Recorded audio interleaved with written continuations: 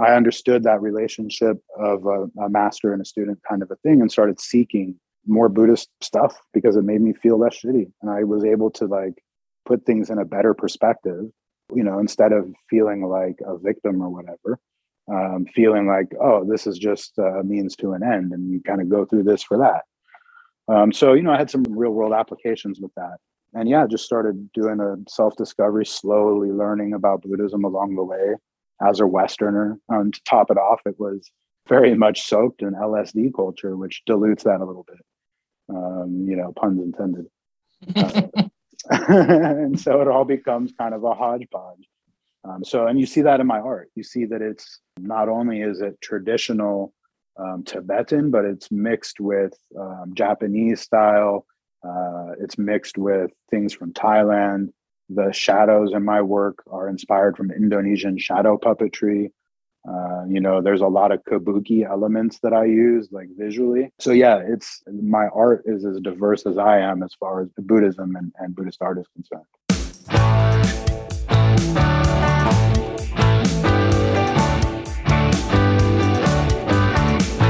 The boys got PhDs when it comes to talking about NFTs, and that's nifty.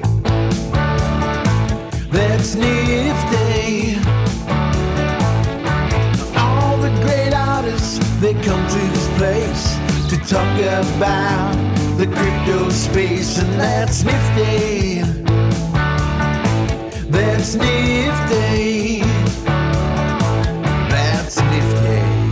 Your hosts for tonight's podcast are Tyler, Larry, and Slime Sunday. Damn, that's nifty. Paper Buddha. My dudes, how are you doing? Fantastic. How about yourself, man? I am doing excellent. You got a little auction going on tonight too, right? Every night. Every night. So way to do every night. Hey. There we are. I'm gonna have my camera off for a lot of this because I'm like rolling up, and then we're gonna go hotbox my car together. Yes. Deal. Yeah, man. Awesome. Awesome. And then we're gonna use whatever video clips we get for my super rare application just to be rebel. Let's fucking love it. Let's go. I'll send you the video right after. Oh, I love it. Perfect. This is a long time coming, man. I was introduced to you. You were one of the first people that I actually picked up on Tezos way back in June. Didn't really know anything about the Discord or anything like that. I just loved creators was the piece that I got. And then through threesomes, you know, you hopped into that Discord, started hanging out, and your stuff has been blowing up, man. Yeah, thanks, dude. ETH, Tezos, Solana, all of it. Yep. We got a paper auction on Saturday, which is our custom ERC 721 on Ethereum. And then I've got a SOL auction on Sunday for a 101. Auctions just went live on exchange.art. So really getting into that ecosystem pretty heavy now. I think we're at just the right time. Like we went over there maybe a month or two ago, and it was just a little bit early. There wasn't a lot of art. There wasn't a lot of like one-on-ones. It wasn't quite fully functional yet. But now the time is just right. Hell yeah, man. Did who got you over there? I think I've seen does Cole have some work on Solana? Cole collects some stuff over there. He recently started minting, yeah. But let's see, originally I got in over there through Street Dreams Cafe, and like Goku and Dave Krugman, JN Silva. So, you know, they were building stuff on Metaplex before anybody knew what this shit was going on over there. And so I was kind of like the weirdo looking from behind the bushes because I like being the early adopter, right? But I was just a little bit too early. So no problem. You just pull back into the bushes for a minute and wait. And then sure enough, you know, they really started attracting a lot of people with photography over there. Photography's having its time in the sun right now. Oh, I love it. Like Jay, anytime someone says we're early, I think of like JN and like think of how early someone like a dude like he was like building out those like his little niche groups and in communities before this was even like conceptualized as far as NFTs. I was gonna ask what was your first mint? When was your first mint, and when were you like all in on NFTs and kind of, you know, putting your art out there on a blockchain? Yeah. So there's kind of two different stories. There's how I got to Paper Buddha, and then like after Paper Buddha. So Paper Buddha became a thing. When was the first mint? February or March of 21. Yep. You know, so pretty much right there at the beginning with most of the second wave of folks. So like I wouldn't consider myself OG like a lot of those blue chip guys, but definitely at the first wave of Tezos for sure. Yep. Less than $1 a coin. Yeah. It's a matter of like reading it though. Like if you know you're can kind of see how things are playing out. There's no rush. I got the right. When we talked to Krugman, he's moved so meticulously through the space. It's like take your own pace. Yeah, for me, I came at this from the Bitcoin and self-sovereignty side of things. Yep. And that like led to me wanting to design a lifestyle that allowed me to really take advantage of being a digital nomad and living on Web3 for real, and being a sovereign individual, and that led me to like, well, what kind of profession could I do in Web3? Like I'm shit for code, so I can't do that.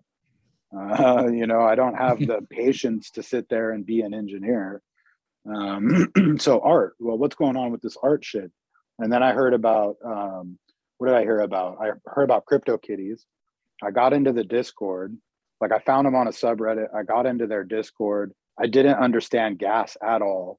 And like, bro, the stuff that will haunt me forever are my first couple comments of like, gas is stupid, dude. Fuck these CryptoKitties. And it was like, I took a hard pass on some of the dopest shit because I didn't understand gas. I'm not gonna pay $100 for gas for $100 item. Are you kidding? Nowadays? Yeah, nowadays it's like, oh, I would never pay $400 in gas, but I'll pay 0.1 ETH in gas. Fuck it. Yeah. Because it's a whole different thing now. So anyway, that was kind of like my first hearing about NFTs. And then I heard about like Garbage Pail Kids over on the Wax blockchain. And I was like, I get that from a collectibles standpoint because I collected Magic cards, baseball cards when I was young. And so like I vibed with that. And then I really started to understand the blockchain technology behind it and what it really meant, like the public accounting that's going on and how I can dig into somebody's wallet. So yeah, I kind of taught myself a little bit of, I did a couple of funny projects on Wax and released them out there and learned how to do a little bit of like smart contract deployment on the Wax blockchain. And then from there, it's not economically feasible to do fuck all on Wax unless you live outside of the US.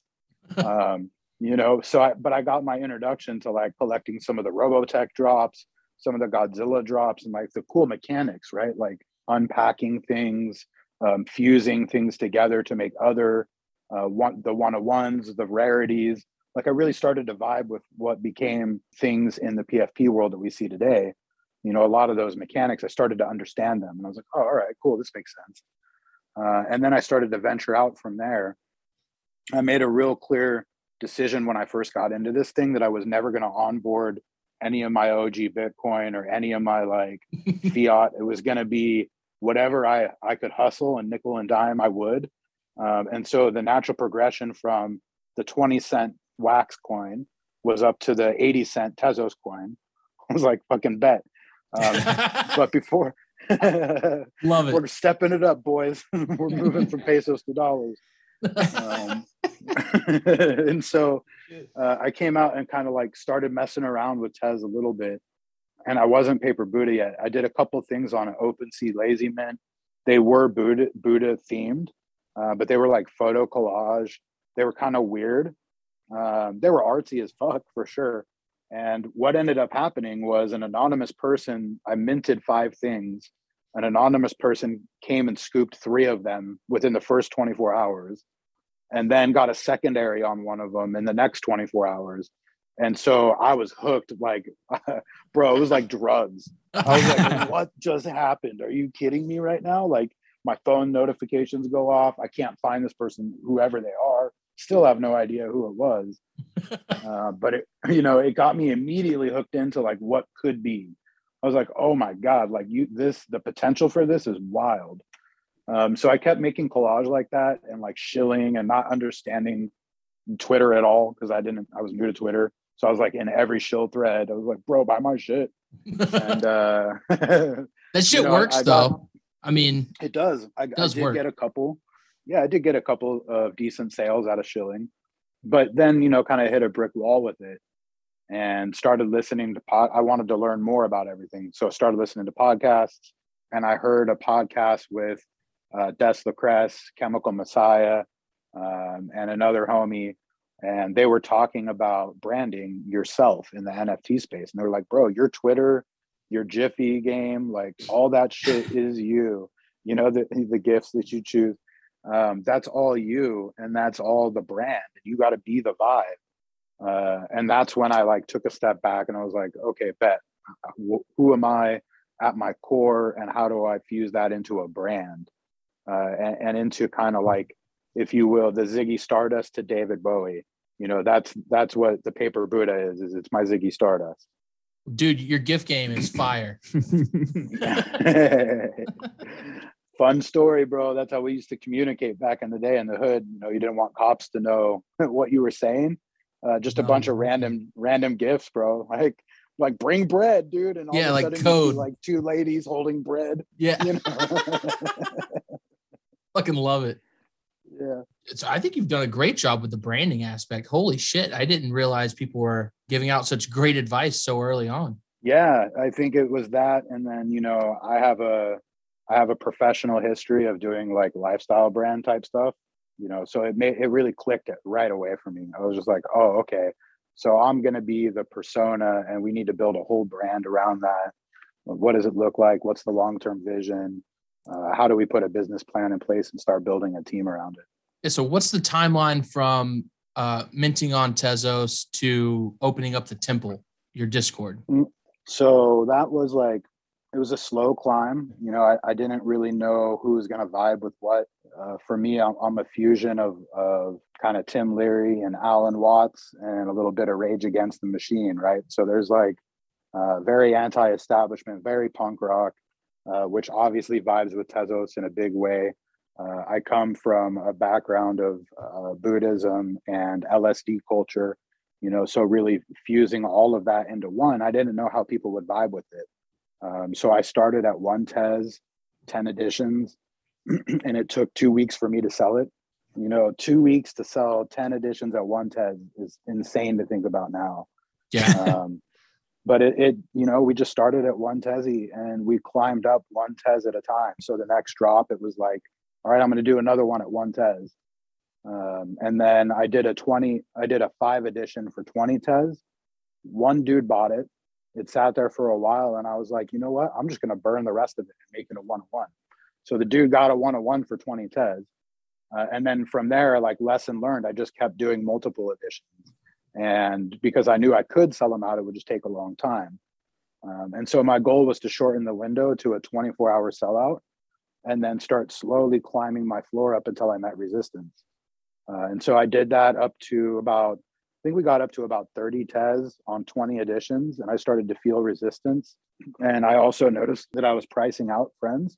And so we backed off of that, and I kind of fell back to 20 editions at 20 Tez. And I still like rocking that because it rewards people to come in, pay attention, get in on primary, and get the deal before it sells out, kind of a thing. So it took me probably 4 months, 5 months of just me, Han Solo out there, kind of figuring out the economics, figuring out what was good. But I had a Discord spun up from really early. It was just me and a lot of my artist homies. But we didn't really talk. It wasn't really active. And then one day I just threw out, I started getting stomped by the algorithm really bad on Twitter. Really bad, dude. It's still really bad. I think right now at this point, I'm at 16K followers. I'll tweet something and get 15 likes, dog. 15. Yeah. It's no, for real. I can go to Fred Meyer and fucking talk to 15 people faster than I can get likes on Twitter. So what the fuck? So once I started realizing that shit and how ridiculous it's the brand. It was yeah, we got to get, it is, dude. So we got to get Discord spun up, and I got to get active on Telegram, right? I have to diversify. I can't be centralized in my social. And that's when I made a tweet and I said, hey, I'm looking for Discord mods. And then a couple of guys that I knew from other servers hit me up. They're like, bro, I'd be interested. And from there, we just slowly kind of started bringing a few people in. When we got to about 20, I said, what do you guys want to call yourself? You know, like this is a fucking us thing, not a me thing. Yeah. I'm just our mouthpiece and the Apple Pencil. That's all I am. You know, so what do you guys want to call yourself? And they went through like a lot of really cool names and then settled on the Temple. And so I was like, Perfect. that's it. It's done. Yeah. It's like the universe and we're going to build the universe together. It's unreal, dude. Like, so I want to go back to one thing you said about like finding the resistance and then like settling at a price point. I don't think any other artists really talk about doing that. I mean, Threesomes definitely does that as well, but I think that's insane to like, you know, you have a culture that you're looking to build, right? And you're like, this is the price point of the people that want to be in the temple. And this just makes the most sense to like foster our community. Yeah. And then, I mean, so I played World of Warcraft. I played World of Warcraft a lot, bro, a lot. Like I did the high warlord grind, hit rank 14. So like really sweaty. And while I was doing that, you know, like I ran a guild and had to motivate a lot of people and learned a lot about building a community and like rewarding people that are involved in that community and seeking balance between a pay to win scenario and like a play to earn scenario, right? So if I come at it like a video game, my whale collectors can afford to fuck around and come in next week and scoop the shit they want. My primary core people are more like the people that are the play to earn people who are like, hey, I can put in 8 hours, 10 hours in World of Warcraft and get that dope armor, or I could be the guy with a dope job and buy that piece of armor and not spend 10 hours doing it because I got to spend 10 hours going to work. And so I'm always trying to seek that balance of people that are engaged with the temple, people that are engaged with me on social and in the real world. They get rewarded by having really cheap drops.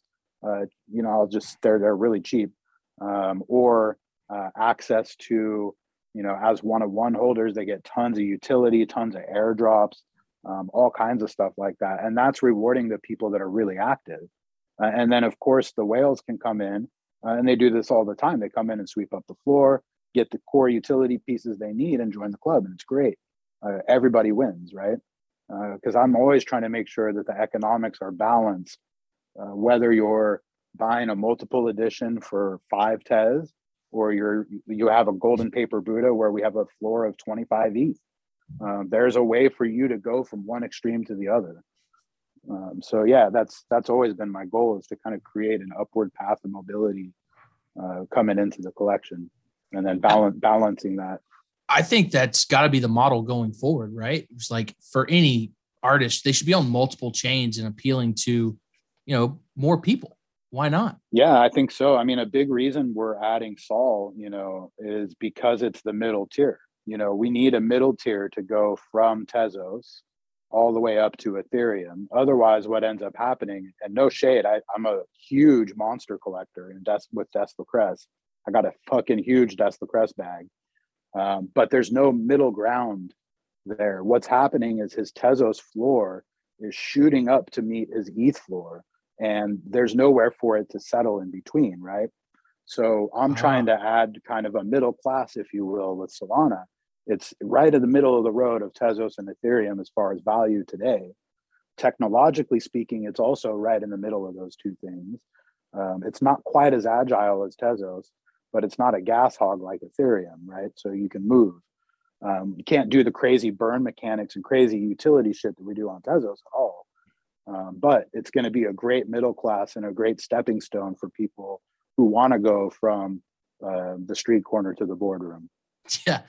Go ahead. That's not explained enough, I feel like, because that's the first time it's been kind of broken down to me, at least, where I could see how practically onboarding to Solana would make sense. And if you're an artist, you know, and if you're a collector, you follow your artist. And I haven't messed around with Solana yet, but it's like on my radar. Like I want to, I just don't know if that's going to, the way I jumped into Tezos, it like opened up this whole new world of like, it was just overwhelming. And I don't know if I could do that a whole nother time, but I want to. Yeah.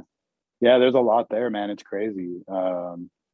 that I think there's enough alpha signal around the campfires in all directions that I'm really fucking bullish on it. I mean, like I heard a comment this morning about somebody's Ethereum fucking Genesis block shit and them saying that their Solana investments, you know, are more treasured to them than that. And I was like, ooh, that's a big ass statement, dude. Wow. What's going on Solana? You know, so I definitely like, you can't ignore it at this point. Not financial advice for sure, but you can't ignore it. Yeah, never on and this with podcast. The recent, no, never would we do such a thing. But with the recent dip, you know, 100% worth taking a look at. What's Solana trading at? I think the last time I looked was before the dip, around 100. Yeah, it was. I think it was down to like around 90s. But when I was first minting over there, it was up to 220. So I'm like, all right, I know that there's a lot of headroom. It's just it needs to bounce back. And so it's basically on discount right now. They all seem to bounce. Like they definitely do. Yeah. Damn, Solana's on discount. Might need some Solana. Big time. Yeah. Time to diversify. Cheap tacos though, still. Yeah, for real. I've been taking advantage and just finding new artists. Like I found 3 this morning. It was exciting. Brought me back to the old school days when I had money. Yeah, I'm gobbling it up, dude. It's great.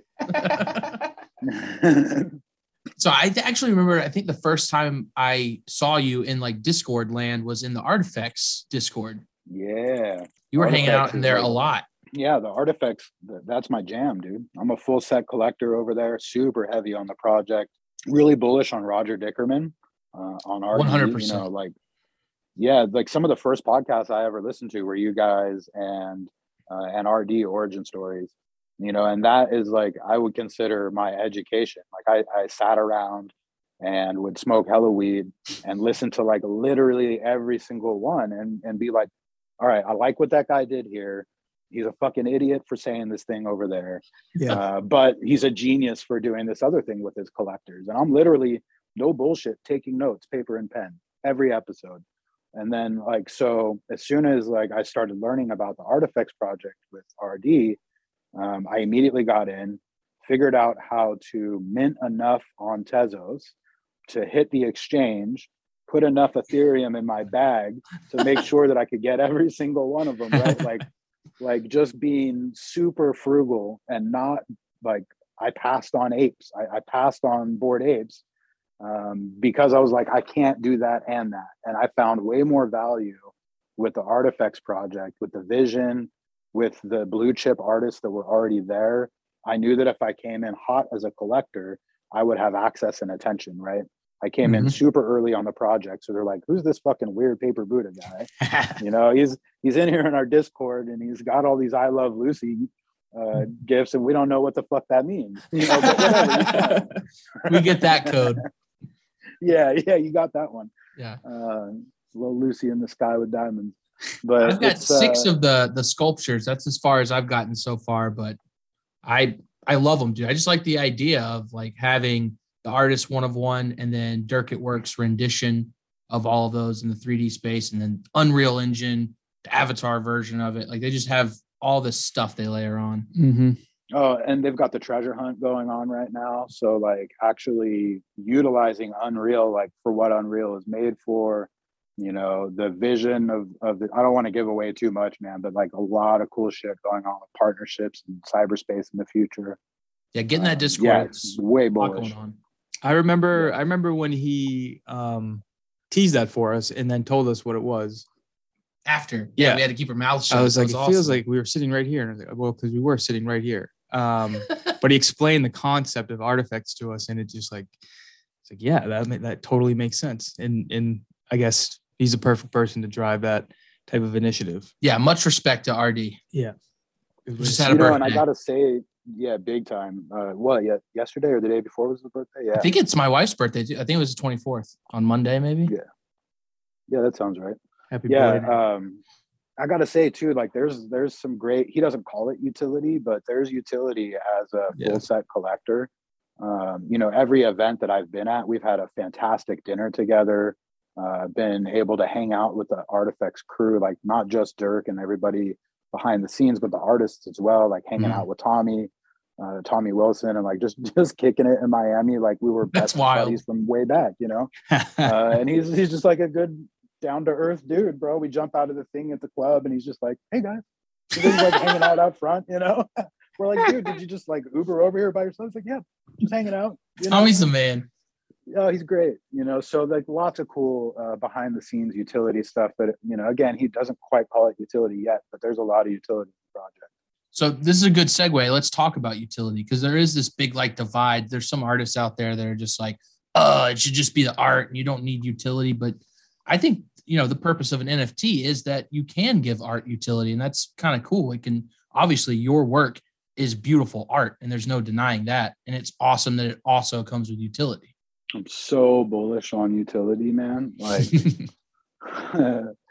I saw a couple of homies, close artist friends tweet, you know, the art is the utility. And something didn't sit right. I was like, that's not true, bro. Like that's bullshit. The reason I'm here in Web3 is the utility. Like the stuff I said about the Wax blockchain and you know, the utility there of burning packs and collectability and just like how they do that shit over there. I guess that ingrained within me, like the art should have utility, beautiful or not. And that utility is an art in and of itself.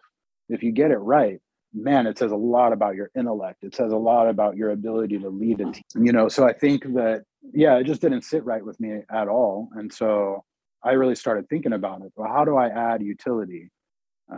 First, it was like, what utility is everyone else doing that's really easy? So I just did an airdrop. I was like, all right, let's do an airdrop on ETH. Because I'm a full send kind of guy. I don't really do a whole lot of research. I was like, well, we'll airdrop on ETH. It won't be a thing. Gas won't be a thing at all. Yeah, right. So I did an airdrop to all my OpenSea collectors and got kicked in the teeth with like 2 ETH in gas. And I was like, oh my God. So utility on Ethereum is going to be pretty rough unless I'm a blue chip.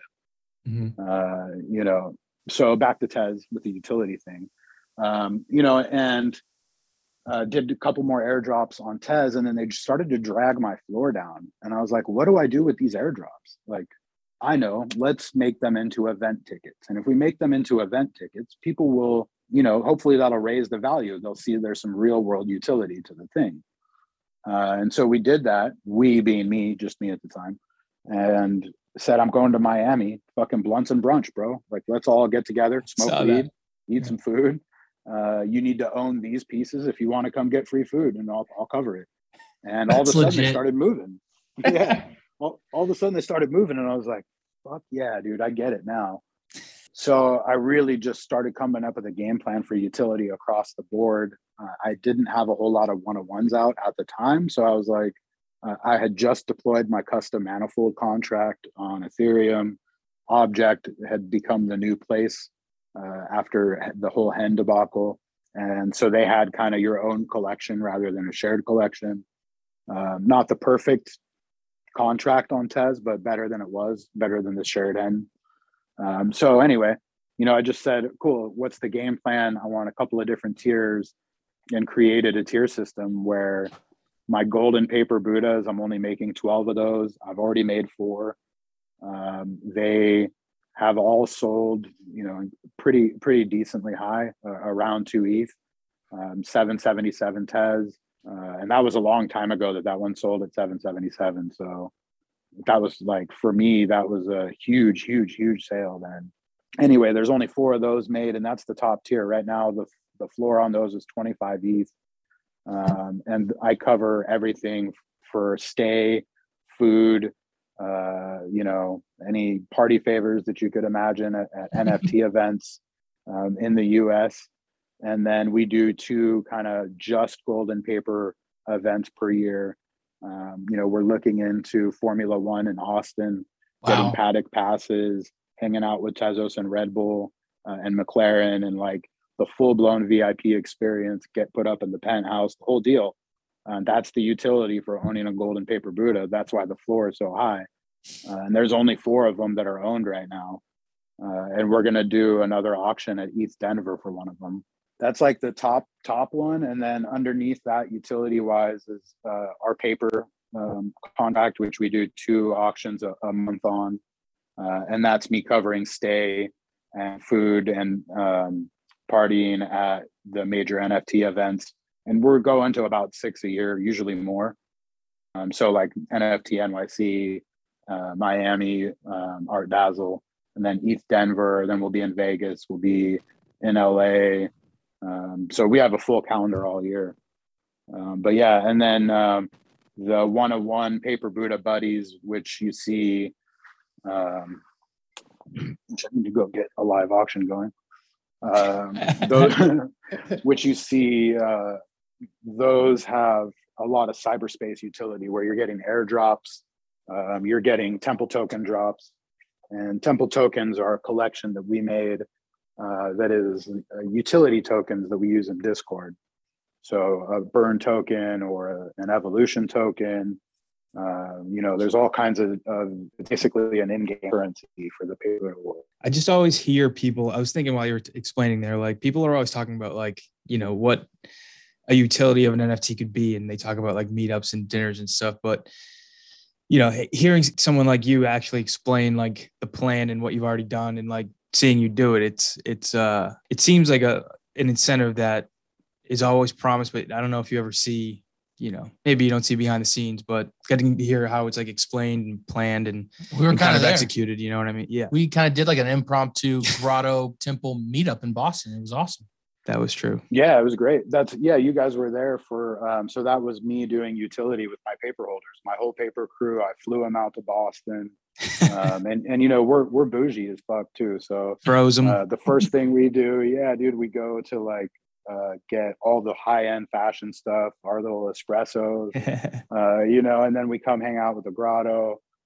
We go back, I cover the Airbnb, we go out to nice food, we do the thing, we have adventures around town. That's real life utility. And we apologize how cold it was in Boston at the time. We'll have to do it again in spring. I was going to say, it probably worked out for you guys, because if you're roaming around the streets and no one's out there, it's just kind of too cold. You got the whole place to yourself pretty much. Yeah, it was great. It was fucking cold, guys. Jeez, it was like 50 mile an hour winds and 0 degrees. Yeah, that roof. I think it's gonna be worse this weekend. Rough. Yeah, it's been blizzards out here in Michigan, so we're getting that. It's coming. It's coming. So wait, you're going to Vegas? Yeah, I'll be in NFT land in March. Yeah, you got to come. I got a panel. I need emotional support. I'm on a panel with 3 Oh boy, a couple of other people. Tyler's rolling solo, and I feel like he's just gonna find his way. It's gonna be a great time. Good luck. Kick off the auction. Yeah, I'm just waiting for the link. There's like a 2-minute lag from when you sign it with Kukai Wallet and when you get a link for the auction. When you guys were up in Boston, I kind of avoided getting into any deeper conversations with you because I wanted to save them for this podcast. Like, can you give us a little bit about your background in Buddhism? Like, I think my wife knows more about you than I do. That's cool. She's rad, bro. We talked for a while. Yeah. Cool. What a line. Yeah, my background in Buddhism is actually, so I grew up on the West Coast and kind of grew up and down the West Coast in group homes, foster homes, juvenile halls, jails, institutions, blah, blah, blah. And would come back and like visit with my mom every now and then. And she was dating this dude named Rick Watts. And Rick's dad was named Alan Watts. And I was like, all right, well, you're a fucking weirdo. But I would come over and like I would start listening. I'd be like, yo, this dude's the vibe. And I would listen to Rick, and I would listen to like, they were at the time they were doing these transcribing his lectures into audiobooks. And so like there would always be his voice playing, and it would be very soothing. He's got a very funny voice. But I would always leave with some little bit of wisdom that made my life suck less. It was like, I had a pretty rough life, man. I got kicked in the teeth a lot. And, like as a young man, you don't really know how to deal with that stuff, especially because I didn't have any kind of father figure in my life at all. And so just hearing a lot of the Buddhist teachings retold in a funny way, like that's what Zen's about. It's kind of like awakening people with humor, awakening, you can't make yourself laugh. You can't make yourself have a realization. You kind of have to have that happen to you. And so I understood that relationship and of a master and a student kind of a thing, and started seeking more Buddhist stuff because it made me feel less shitty. And I was able to like put things in a better perspective, instead of feeling like a victim or whatever, feeling like, oh, this is just a means to an end. And you kind of go through this for that. So I had some real world applications with that. And yeah, just started doing a self-discovery, slowly learning about Buddhism along the way as a Westerner, not speaking any of the traditional languages, no Japanese, no Pali, I can't speak any of that. So it was very much a Western point of view. And to top it off, it was very much soaked in LSD culture, which dilutes that a little bit. Puns intended. And so it all becomes kind of a hodgepodge. And you see that in my art. You see that it's not only is it traditional Tibetan, but it's mixed with Japanese style. It's mixed with things from Thailand. The shadows in my work are inspired from Indonesian shadow puppetry. There's a lot of kabuki elements that I use, like visually. So yeah, it's as my art is as diverse as I am as far as Buddhism and Buddhist art is concerned.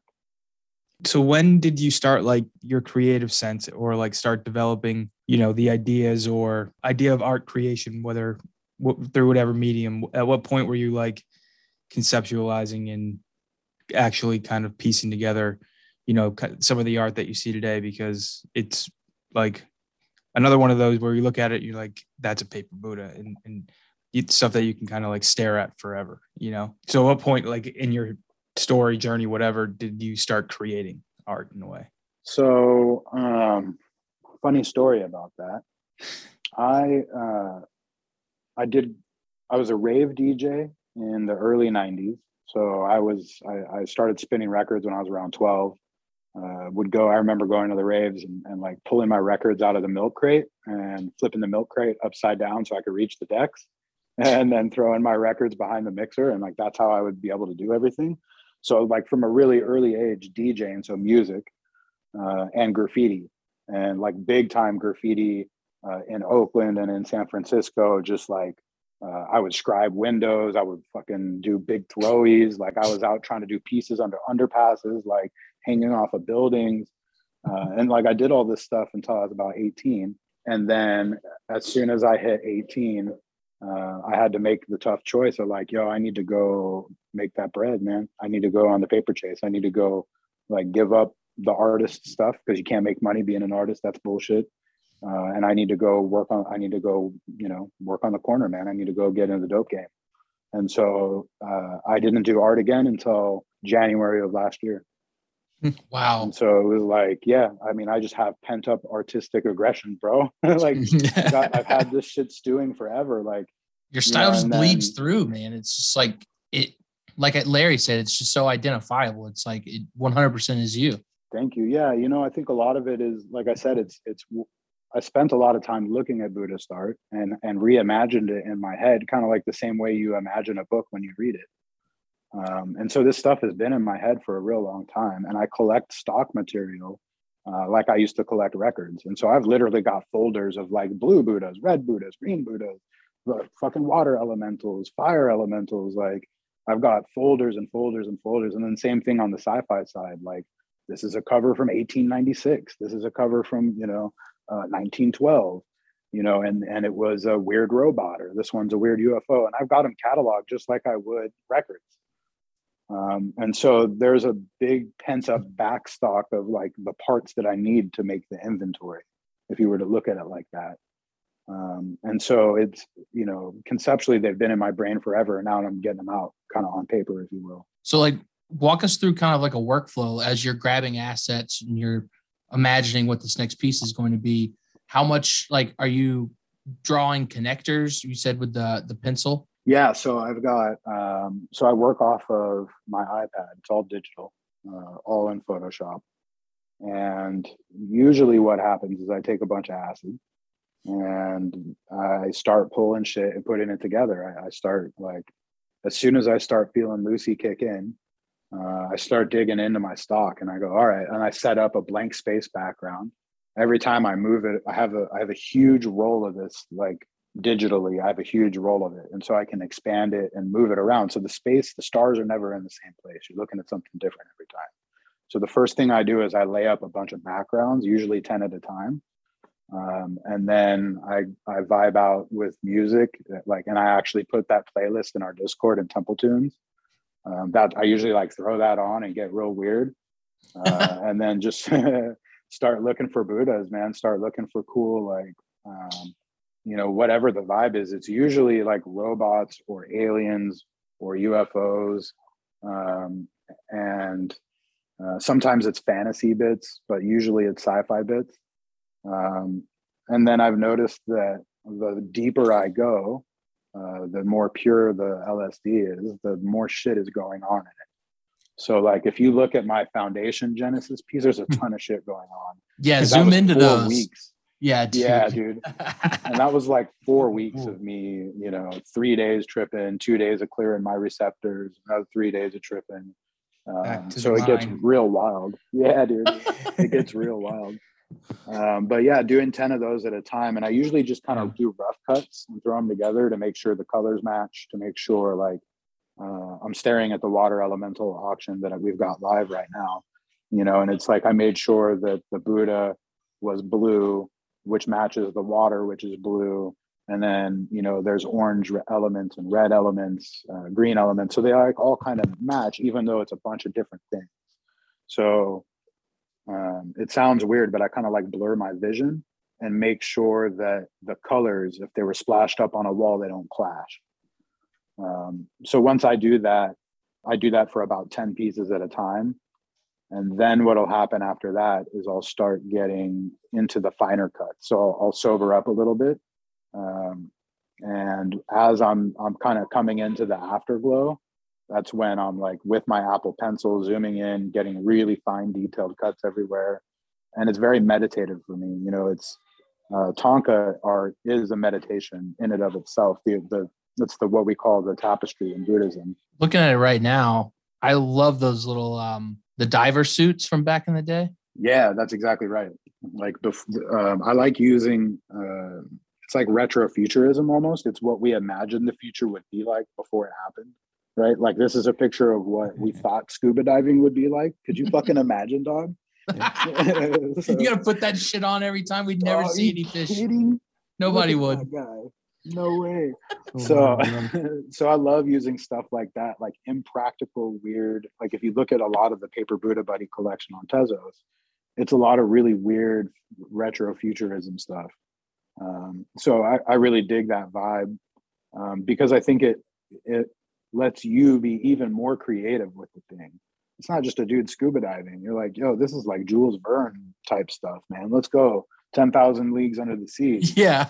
And the waves are very Japanese style. Yeah, correct. Yeah, that's actually from good eye. That's actually from Japanese, Japanese Buddhist art. Yeah, always having fun with those. We've got the 4 different elements. We've got a big event coming up next month, big evolution event. And that's within the collection. I don't want to give away too much, but yeah, like being able to put together some of the Paper Buddha buddies and make unique ones. So lots of cool stuff going on with that. Your pieces look like they could be made out of paper. Like someone could have cut those with an X-Acto knife and like layered them on there, Yeah, when I first started, I had people thinking I was illustrating. Like they didn't understand that it was collage. They thought I was an illustrator. And I was like, no, my hands shake like way too much to be an illustrator, man. I'm hopped up on 80 shots of espresso. There's no way. So and the ass, and the ass definitely get a little shaky, bro. Yeah. So yeah. When I heard Chemical Messiah talk about you are the brand, and you got to think about what defines you as the brand, and artistically, like I really started thinking about guardrails. Like I don't like rules. I don't like guardrails. But you have to have a little bit of structure in order to really excel, right? I'm a Formula One guy. You got to keep your fucking car on the road. Yeah. So that made sense to me. And I was like, well, what does it mean to keep my car on the road? Like, all right, so what defines my work is that paper texture. And the word paper having so many different meanings, from paper money, from the paper chases, from literally blotter paper and paper acid to the textures that I use being paper, like pulp paper. It's pulp sci-fi, and it's mixed with paper. It's all paper shit. So Yeah. that, combined with the drop shadow work that is the, inspiration from Indonesian shadow puppetry, telling a story. You can look at every single piece and there's a different story told within the shadows. Some of these paper Buddha buddies, you'll look at them and you'll see I go crazy on the shadows, and I'm not so quiet about it. And you can see people getting eaten up in the shadows, like up above the Buddha, and there's like some super wild stuff going on in those shadows. You really you can learn a lot from the shadows. Love that. That's tagline. Yeah, that's definite tagline.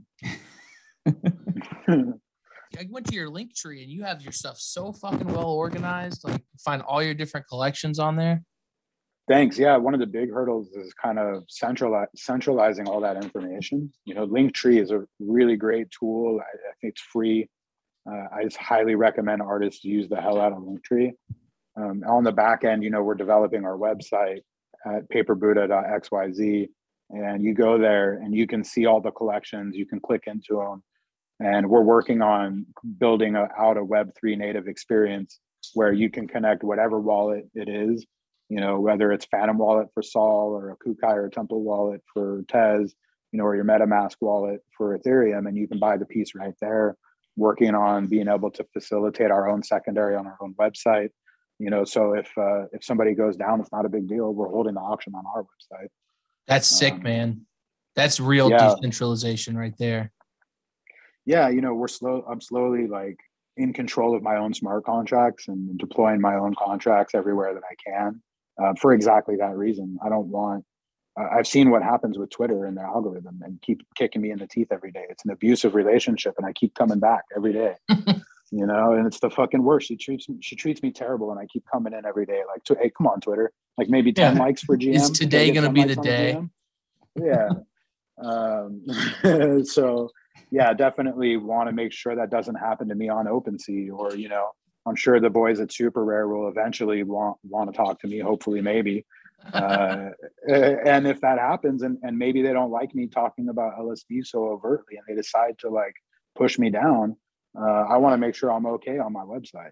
I feel like drugs for a long time have been associated with great art. I don't think that should be a barrier for anyone to be onboarded to any site. I agree. I think if anything, that should be like a check off the resume. Like, oh, this dude, right? For sure, he's woke. Yeah. He makes all of this on LSD. Like, it's crazy the way your workflow like goes with the ebbs and flows and the waves that you are on, like in the state. And like, it's just wild that just lines up perfectly. Yeah. It's almost like it was kind of by design, huh? Yeah. How big can we blow these up? Like, if you were going to throw one on the wall? Depends on the one. So the stuff that I'm doing on paper, those are 8K HD. So you could put them up on the biggest display that you could buy and still be at it won't be at max res. So on the side of a building. And then Paper Buddha Buddies are 2048 by 2048. So it's a little more of a digital native scenario. But any of the verticals or widescreens you see, those are all 8K HD. Shit. That's wild. And so you can get way lost. So like, now that I say that, and you're sitting there looking at your phone, zoom into 100%, dog, and it's like literally a toenail. It's a toenail. I'm like getting my fingers accustomed to time. And my challenge has always been that I only have a limited amount of characters on Twitter, or everybody doesn't have 10 hours to hang out with me in the Discord chat and like really get in depth with the art and what's going on with the community and the utility. So building out the Discord was really kind of that first step in realizing that Twitter is the big city where we're all rushing to and fro, and we're like, hey, what's up, dog? Oh, hey, good to see you, brother. And then you kind of like keep going. Where are we going? Well, dude, we're either going to our studio or to a Discord or to a Telegram chat. And so I was like, well, I got to make the third place, right? Like Starbucks is on the way home from work. That's what my Discord is. That's what we're trying to do at the temple. Dude, where that's I can have a wild. little more like talking. Yeah. It's like put everything right in its place within an actual metaverse, like Twitter being the big city where you go get your news and just say hi. And then you can go hang out at the temple, hang out at the grotto, drop into artifacts, pick up some groceries. Yeah, I haven't even started talking about like CryptoVoxels and like just jumping in there or, hanging out in the Tie-Dye Ninjas dojo for a while, watching like a Dirty Birds concert. Like that shit's wild, dude. We can do that right now. That's crazy. We're here. We're Oh in my cyberspace. God. It's great. Yeah. Did you ever see any of this coming? Absolutely, dude. So I'm a huge sci-fi nut. Like I grew up playing Cyberpunk 2020, the tabletop role-playing game, and like read 2600 Quarterly when I was a kid. Hacker Magazine. Was like into Blade Runner, anything futuristic sci-fi I was super into. So I mean, we're 2 steps in front of Ready Player One right now. So like, yeah, totally, I saw this coming, and became incredibly bullish as soon as the World of Warcraft dude in me saw NFT art. And I went, yo, you mean like the High Warlord gear that I have? I could put that on and go over into another game and fuck somebody up. I could go into Call of Duty and stab somebody with my sword of truth. Game on, dude.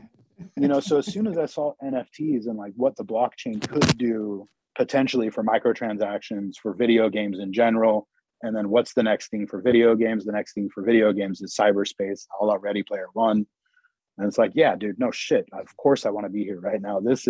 We're building the plumbing.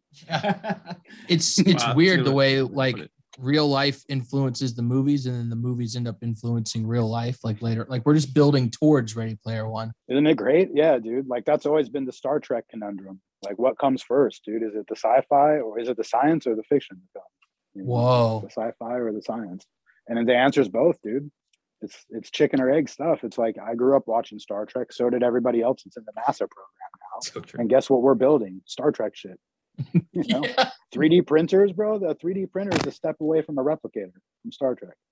Like your like phone Apple is basically Watches. A tricorder. Yeah. You got the iPad. Like go look at any OG Star Trek, and they literally have an iPad in Next Generation. You're like, what the fuck? Maybe just it's crazy. Select people had iPads and just were ahead of time. Yeah. Back there with the Kindle. No, I did. I think the Kindle. I think that there's definitely an inkling of what we're walking into, but I don't think I could have been prepared financially. Like what's going on financially. That's pretty wild. Yeah, the money behind everything is, especially back in like January, February, was wild last year. Yeah, I mean, it's creating an opportunity for people to break free of like corporate shackles too, which I think is really cool, man. Like to leave all that square shit behind and to say, oh, I can kind of blaze my own way, do my own thing. There's plenty of money to be made. My buddy Domino dropped his album on ETH. And he made more on his drop than he would have ever made with a fucking record deal. And now he's self-funding all of it. I'm like, dude, that's the future right there. Like, I'm so bullish on the blockchain and the financial opportunity for everybody. You don't have to say you're a dude or you're a chick. You don't have to say shit. You could be like, I'm a fucking robot. My homie One Robot. He's a robot, dude. It's a whole new world, and it's a level playing field. And I saw these old world Web 2 blue check dudes coming in and asking like, hey, what's this NFT thing? That's when I realized, the game got reset. If you're interested in jumping in right now, everyone's at the same spot. Even me, I'm a 6-month dummy, dude. I've been here for a year barely. Like I barely know what's going on. So amen to that. Super. Yeah, dude, it's all new. It's all level playing field stuff. So I'm real bullish on it. I'm real bullish on the financial side, freeing people as well. Fuck yeah, man. Blaze your own trail, like you said, into less commercial work and just being able to be independent. It was cool to hear you kind of break it down, man. The context behind your art. This has been great. Thanks for fucking giving us a little bit of a backstory, because that's what we're here for, just to kind of dig a little bit and find the context, I guess you could say. But I always say, like, at some point I'm going to buy stuff on Tez and like just be able to jump chains. But I don't know, the knowledge that you laid down during this conversation is kind of opened my eyes in a few different ways. So I appreciate that. You're not alone, man. I think there's a lot of people that I think change. I'm not saying this is true for you, but change can be a little uncomfortable, especially when you just get your bearings on a new chain. Like sure. Let's say you get on For Ethereum, anything. like, all right, I got this fucking shit figured out. And then they're like, yeah, but what about Tesla? You're like, oh, what? Yeah. So one of the things I'm trying to do, like we just did a temple run on Ethereum, and a temple run is similar to a grotto chase.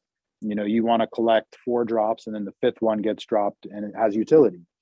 And so what we're doing is we're dropping not only an Ethereum piece to the guys that complete the Ethereum temple run, but we're also dropping Tezos temple tokens.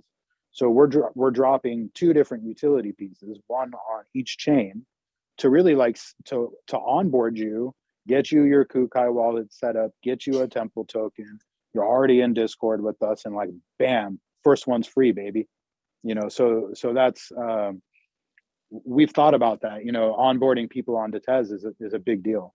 So really exploring what's possible cross project and cross chain. It's cool that I feel like projects and individuals, whoever you want to put it, here in collaborations like this with projects in communities that are pretty well set, and just kind of being able to go cross community and keep growing the utility. I feel like, there's some groups that can do that, and it's kind of exciting to see. Once you kind of have your own path, you can dip into each other really and grow kind of just naturally again. But Tezos is a lot like that, where you would find one community, it would lead you to another community, and you would just find all these artists just hyping each other up that just love art.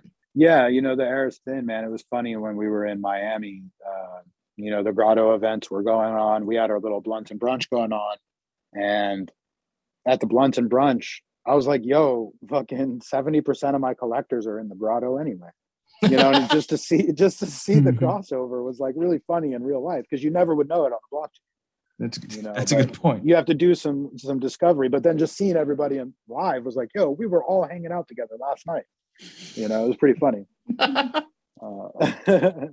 But yeah, I think a lot of the way I approach what I'm doing is I'm a bullish collector, man. I'm a heavy collector. I love collecting new artists, blue chip artists. My favorite shit to do is get super high and come sweep somebody's entire collection on Tez. I'll get it all, bro. And then I'll send him a message. Yeah, I'll send him a message I got it. So I love collecting. And so I always try to come from a collector first focus. What really sucks about collecting? Blah, blah, blah, blah, blah. And I'm not going to do that. So I'm always trying to make it a smooth collector experience too. Especially because I don't have a lot of time. So I know what it's like to be pinched on time as a big collector in a project. Artifacts, man. I'm fucking full set there. Yeah. I'm as heavy as you get with that, but I don't have a lot of time. So I have to be real selective about it. Conviction though. So when I'm building out, mechanics, I have to think kind of like RD does, in an opt-out rather than an opt-in kind of way. Oh, don't worry, dude, I automatically signed you up for the utility thing. Let me know if you want me to change that. Because that's definitely the way to rock it. It's true. Well, we'll let you get back to writing that super rare application.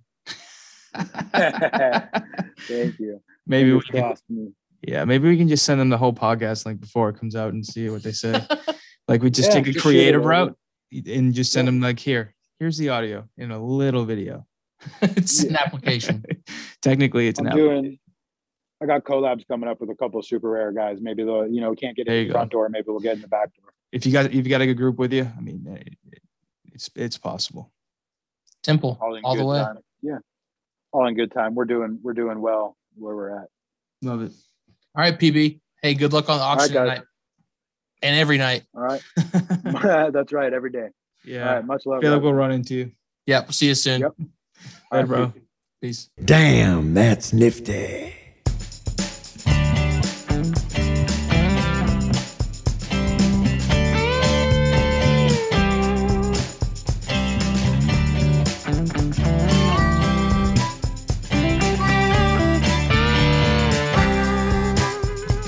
That's nifty. That's NFT. That's a nifty, nifty NFT. That's nifty. That's NFT. That's a nifty, nifty NFT. Euphoria's fears, he leaked a plan. Exula worked on Iron Man. How cool is that? Mad Dog Jones, the dude so fine, he hand draws every single line. I sure as hell didn't know that. Fuck Render built the gallery to raise new artist popularity. What a guy. Yeah, man, he's a good guy. Too much lag like a nomad, all his belongings in a single bag. All these things, can't you see? I learned all that's in it. That's nifty, that's NFT. That's a nifty, nifty NFT. That's nifty, that's NFT. That's a nifty, nifty NFT. That's nifty, that's NFT.